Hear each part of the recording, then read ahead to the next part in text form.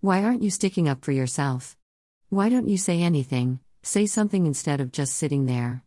I keep sitting there, saying nothing. My head is bobbing back and forth now and then because it's 2:00 in the morning and she's been yelling at me for hours. I can't even remember what I did that caused this tirade. Lecture, lecture, lecture, all night long. Don't you have anything to say for yourself? Does it matter? Anything I say is wrong anyway. It's your way or the highway. Go to your room. Learn to build your own online freelance business here. I'm sleeping for a short time in between throwing up and listening to my brother cry in his crib. My mom decides I need to go to the emergency room to see what is wrong and why I can't stop vomiting. She forces me to remove my pajama bottoms so the doctor can examine me. I feel completely mortified, but in a 6-year-old mind, that word doesn't exist yet. I hear her ask the doctor if he thinks I've been molested. He says no. They come to the conclusion that I have a bladder infection and give me medication to treat it. Forward to some future time and I am sitting in the living room, still in my pajamas, and I hear her and her husband yelling and screaming at each other. I just sit there being very quiet. They come out into the living room continuing to fight and they are standing there right in front of me. I remember now feeling like I was a visitor in the room, that I wasn't there. Then her husband draws his hand back, making a fist, and punches her in her pelvic area. I hear her breath gush out, and she collapses to the floor, unconscious. He stands there for a minute and then picks her up and takes her to the bedroom, I'm assuming to lay her on the bed. He returns to the living room and tells me to come here and let's put your shoes on.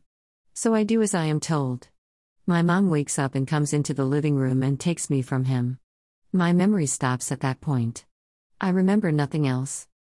I am now sitting in the living room of the apartment and my little brother is screaming his head off in his crib. My mother is sitting with me watching TV. I get up and say Jesus Christ and go and shut my brother's bedroom door to try to drown out his crying. My mother yells at me to never that say again and that it was wrong for me to do so. But I had heard her do it, so I thought it was okay. Nothing follows that memory either. I do feel now as an adult, a guilt at trying to shut my baby brother out. But at the time I did not know. It haunts me to this day. First grade. Alexandria, Virginia. We are writing the alphabet on the chalkboard and I asked the teacher if I could go to the bathroom because I had to go really bad. She wouldn't let me go until I was finished writing my letters. I stood there and urinated down my leg because I couldn't hold it any longer. I felt embarrassed and humiliated. But again, my first grade mind could not assimilate those words to feelings. I lived with my grandparents and their home was less than a block away from school. I loved it at my grandparents' house. I had lived there since I was about 1 year old, other than short visits with my mother. I was happy, at least that's what I felt like. My heart felt good when I was with them. I rode my horse on the weekends and had a very close relationship with them. I was asleep in my granddad's bed when Grandma came and woke me up telling me that my mother was there and it was time to go to her house. She arrived with her new boyfriend, and had decided that I was going to come and live with her full-time now, instead of living with my grandparents. I did not know my mother. I knew she was my mother, but I didn't know her, and I sure didn't know the man she was with. But I had to go anyway, and I hated it. I wanted to stay with my grandparents. We lived in a few different houses in the DC metro area. There was a green one with a huge yard and I remember playing outside in the mud and hunting for bones in the yard. The house was haunted. Even as a child I knew what I felt and knew what I had seen was not of this world. Dark shadows in the basement, hearing things. I remember the house always smelling of cigarette smoke and that things were in disarray. I remember having to do the dishes and the laundry. I couldn't reach the sink so I had to stand on a chair to do the job. We had a really pretty Irish setter named Seamus and a dog named Punch-Out. I'm not sure why her name was Punch-Out, but she was a little black lab mix that my mom had picked up from the pound. A lot of her life was spent on a chain tied to her dog house or to a tree. She would get tangled up around the tree or her dog house and I would untangle her a lot. I remember her coming into the house some, probably more than what I remember, but the biggest memory is of her on a chain. My heart breaks when I think of it now. One evening we, my mom, brother, myself, and her husband, arrived home from somewhere that I don't remember, to find their bedroom totally destroyed. Curtains were torn from the windows, many blinds were broken and ripped from the window, a huge standing mirror was broken in half. You know those big, thick mirrors that attach to the wall or a big dresser. The bed linens were strewn about, things knocked off of the chest of drawers and small items broken. It literally looked like a tornado had hit the room and tossed everything everywhere. My mom called the cops and they did some kind of investigation, but there was never a conclusion as to what happened. I've always wondered about it. I hated it there, but being a small child, I didn't know what hate was. It was just a feeling. We moved from the greenhouse to the White House. At least I think it was in that order. We had also lived in a townhouse for a short amount of time, but that memory is not clear. The White House was a 3-bedroom, 2-bath white painted brick house. It had a big backyard with an old filled-in pool. The school I attended was about 3 blocks from my house. I remember going to enroll myself in school when I was in 3rd or 4th grade. Mom was asleep and told me I could go do it myself. At some point my mom decided we were going to start going to church. She chose the Mormon church that was fairly close to our house, though I don't remember the exact location. I didn't like going to church, there were too many people and we had to sit for what seemed like hours listening to sermons. It was uncomfortable for me, and all I wanted was to go be with my grandparents. I spent a lot of time outside playing, and staying in my room. I had to do the dishes and laundry, but the laundry never seemed to end. This is my memory as a child. My mom didn't like it that I wanted to be with my grandparents. She would say things to me like, "Your grandfather is poisoning your mind. And has your grandfather touched you in the wrong ways?" I would always say no, because he never did. He was always loving and good to me. I didn't know why she would ask me things like that. As an adult, I see now that she was looking for reasons to keep me away from him, and trying to turn me against him. After a weekend visit with my grandparents, I arrived home excited because they had bought me a Barbie doll, and I had never had one. I ran in the house and showed my mom, and she yelled at me that I was a spoiled rotten kid and that I get anything I want from my grandparents. She went to her room and brought out a Barbie that she stated she had bought for me, but now it's ruined because I'm a brat and I get anything I want from my grandparents. I felt so guilty that I didn't play with the Barbie my granddad had bought me. I thought I had done something wrong. My memories of those years following was that of sadness and hopelessness. My mom married her boyfriend, and he adopted us so we could take his last name. My biological father had been convinced to sign over his parental rights, and my brother's father never made an appearance, so the judge granted the adoption. I was supposed to be excited, and I acted the part, but inside I really didn't care. I felt like I was just a bit of dust floating in my life. I remember feeling nothing. The only thing that made me happy was my dog and riding horses. I was good at it too. My mother had adopted another dog from the pound, and she became mine. I had her until I was in my 20s. She was such a good girl. After a weekend visit with my grandparents, we arrived back at the White House to find it all packed and ready to go. I didn't even get to go inside the house. My grandparents dropped us off and we got in the car and left. Just literally left. We drove to Kansas. I was in junior high by this point and had shut out all feelings about anything and anyone. It was the only way I could survive. We made it to Hutchinson, Kansas. I got enrolled in junior high and continued on feeling nothing.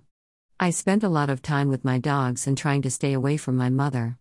They ended up buying a house in a small town outside of Hutchinson where I attended all 4 years of high school.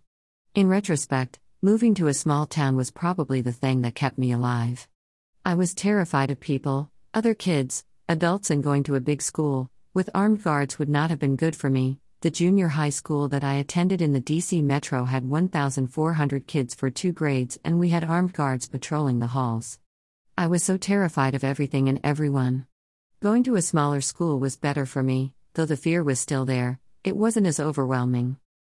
I began to learn about myself, albeit it was all on my mother's terms.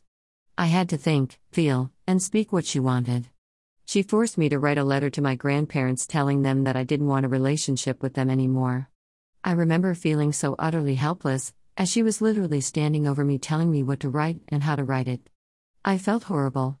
I hoped that they didn't believe it, and was glad to find out years later that they didn't believe a word I wrote. Thank God. My mother and stepdad fought a lot. Loud, yelling, screaming physical fights.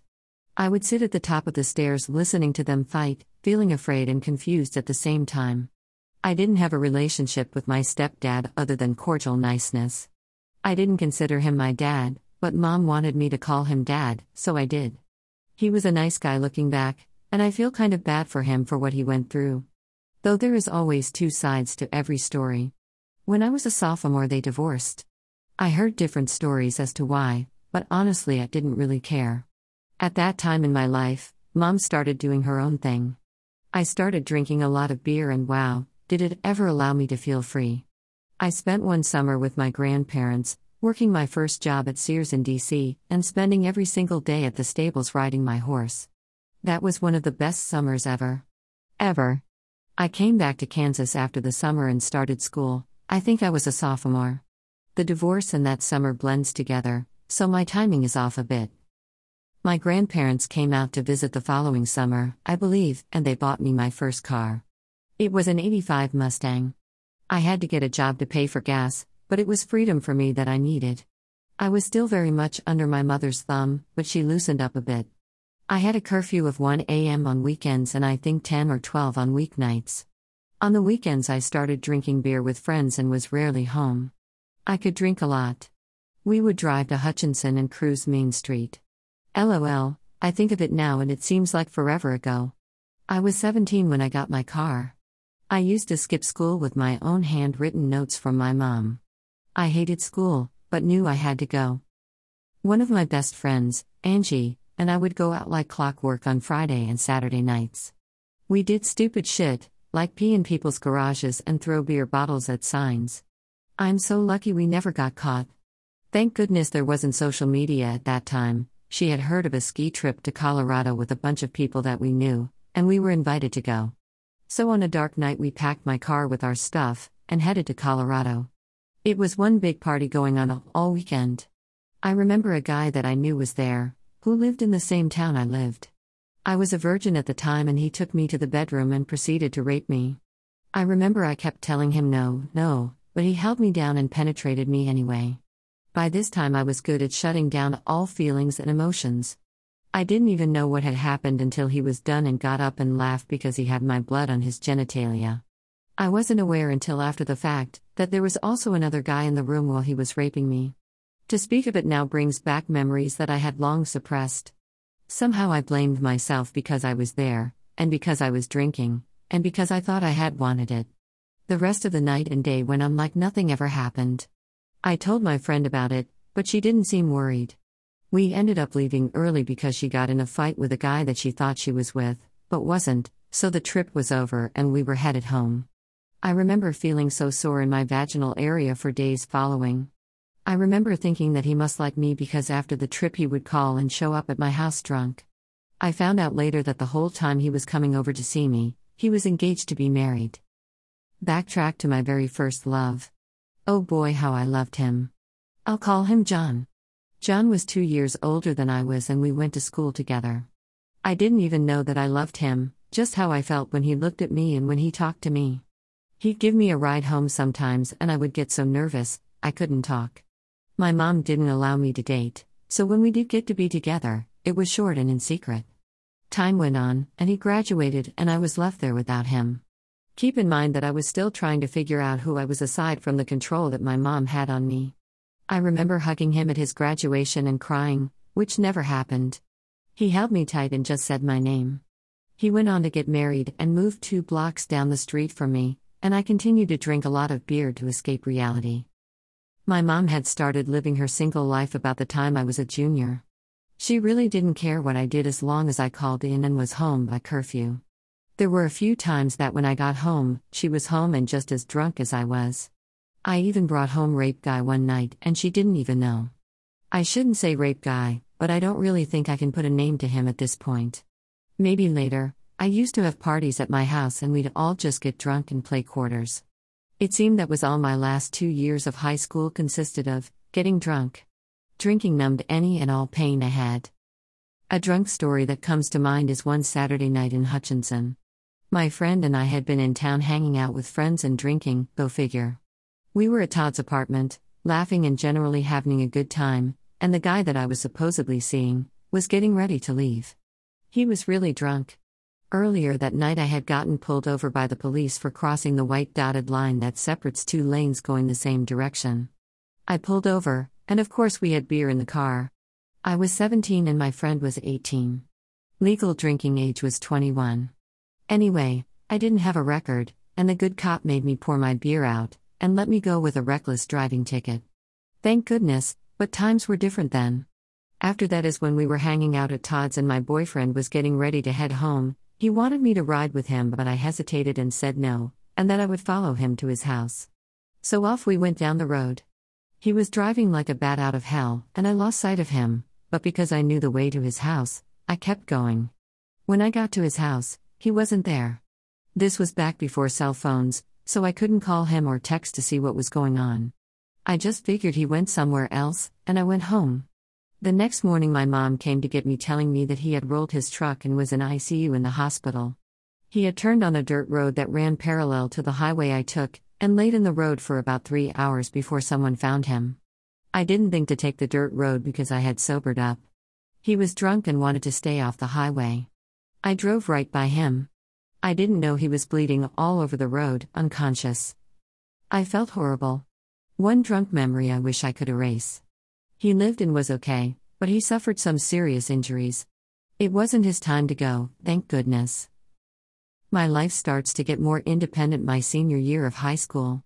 Or more out of control, depending on how you look at it. Remember my first love? Well, he was getting a divorce and started coming around, or should I say we all started partying together. I still loved him so much. But it was a seriously fucked up situation. My mom was partying with me, yay, kind of weird. Or not, depends on what you think. We were all supposed to go to Oklahoma for something, I'm not sure why, but I had to work. So my mother took off with my boyfriend, if that's what you want to call him, given the situation, and went to Oklahoma. With my boyfriend. I can't believe I'm saying it out loud. I couldn't believe it. I still sorta can't believe it. My flipping mother got drunk and ran off to Oklahoma with my so-called boyfriend. Huh? Moving on, I found out that my boyfriend was seeing another girl. Through all of us partying together, I found out that he really cared for her, more than he cared for me. So I broke up with him and told him to pursue his relationship with her and that I was happy for them both. Time marched on, and as many things do, they fell apart due to alcohol. Ironically, her and I became best friends throughout the situation. I told her that I knew about her, and that he loved her and to get after it. It didn't work thanks to strippers, coke and booze, but such is life with piles of shit in it. She and I are, and will always remain very close friends. My life for a while was kind of a blur. I met, married and divorced my daughter's father. Married someone else and got beat up, divorced. Met, married and divorced my son's father, though that was a marriage I did not want to end, but it had to. At this point I am not sure if those details need to be out there, so I will refrain, just to say it was a very heartbreaking time in my life and it screwed me up more than I already was. My children were growing, I realized I had no education, and no money and could barely make ends meet. I started college at the age of 28, and I loved it. I love learning. I started partying again on the weekends. I didn't have the kids, but it was a bit more responsible now. Those times were fun, though I always had a nagging sorrow within myself that I couldn't get rid of with anything or anyone. I was date raped again. I don't even remember his name. How sad is that? Then I met a man that I truly loved. We married and were together a short 3 years. That divorce destroyed me for almost 10 years. It was stupid and we were young and didn't know what the fuck we were doing. Of course hindsight is 20/20, but we should have communicated, and worked harder on our marriage. In the end things came to some closure and I remained friends with him and even introduced him to another one of my closest friends, and they have been happy together for almost a decade now. But I remember how hard it was and what mistakes I made, and learned valuable lessons from those mistakes. Have I applied all those lessons? Definitely not, but I'm learning. In the summer of 2006 I met and started dating a man that treated me well and seemed to take care of me. Soon after being involved with him I realized that he was an alcoholic and had a continuing relationship with his ex-wife that he hid from me. He had raped me more than once by this time. I was so emotionally brainwashed, and under his control that I found it impossible to remove myself from the situation. He would drink, pass out, and during the awake times he was mean. He traveled for work and I would travel on the weekends to visit him, do his laundry, cook and clean. During one of these weekends, he became drunk as usual, and of course I was drinking, but it was 4 o'clock in the afternoon and I wasn't done eating and drinking. So with some of his work buddies, we went to a local dive bar and continued to drink and laugh and have a good time. My guy had awakened from his nap and found that I wasn't in the hotel room. By this point we all had cell phones. He messaged me stating that he was throwing my belongings out in the parking lot and that I needed to leave. Of course I told the guys that we had to head back to the room, knowing full well what was in store when I got there. Frank was in a rage. He was yelling and screaming at me, accusing me of fucking everyone and telling me to leave. So when I said okay, I'm leaving, he then refused to let me leave the hotel room. He somehow took the battery out of my truck and hid it from me, and physically restrained me in the room. We were arguing and I just wanted to step outside to try to cool off, but he would not let me. Then I did something I've never done, and I don't even know how or what I was thinking. I don't think I was thinking at all, it was instinct. I hauled off and punched him in his nose and broke it. He then threw me on the bed, but I was able to get out the door after that. You want to know the messed up thing about the whole situation? He thought it was funny the next day. All of his crew were laughing about it, giving him shit. One of them told me they'd give me $50 if I'd do it again. What the hell? I was not raised in a physical violent way, though I witnessed it a lot. For some reason, I stayed with him. I felt like I couldn't get out. I was able to get a job with the company he worked for, as his helper a couple months later. I thought it would be good for me and the kids because the pay was outrageously high, and I thought I could save enough money to get ahead and then go back to a normal job. That was not the case. Prior to me getting the job, I traveled another weekend to where he was working. I had been at the state fair with friends, and had text messaged him telling him that I was going to be heading his way with a few things he had stated that he needed. I messaged him and called 3 times, but got no answer. I just figured he was drunken or passed out. When I arrived at his hotel, I put the card in the lock and opened the door to find him in bed with another woman. Both of them were naked, and all the lights were on. This is when I learned that I am not a sociopath. I could have done all kinds of things, but all I did was yell and scream and tell her to leave. He was so drunk that he just laid on the bed, with nothing on, looking at me. I had to tell him to get some clothes on. Did I leave him then? No. I stayed on and started working with him. I thought to myself, other people make it work even when there's an affair, I can try to make it work. When we traveled to the next job, she was there. I was expected to work with her like nothing had ever happened. I tried. I really did. But I couldn't bring myself to stand next to her and do the job. That job ended and we were sent to another state to work. I thought, okay, I'll keep trying, I won't have to see her. Wrong again. She was there on the job too. At this point I was becoming increasingly angry at everything. I found out what hotel she was staying at, and I called her and asked her what her problem was. She had previously told Frank to tell me to keep my mouth shut about finding them in bed together, because she was worried they would lose their jobs. WTF, when I spoke with her on the phone I suggested that if she had something to say about me, that she say it to my face. The next morning I had had enough. I couldn't stay there, or stay with him because it was just too much for me to handle. I told Frank that I was packing my shit and going home. He told me that he wouldn't let me. I had to plan and sneak around and wait until he was passed out before I could leave. I had my stuff in my truck and said I was taking the dog out, and jumped in, and didn't look back. Frank became violent and belligerent. He knew he couldn't drive, which played in my favor. But the following months he stalked me, tried to break into the house, and finally did accomplish breaking in one morning about 4:30. I had been on a date with someone else, and he confronted us at the bar. He then parked his truck and was watching the house from the road. I was at the house with my date and we ended up in bed.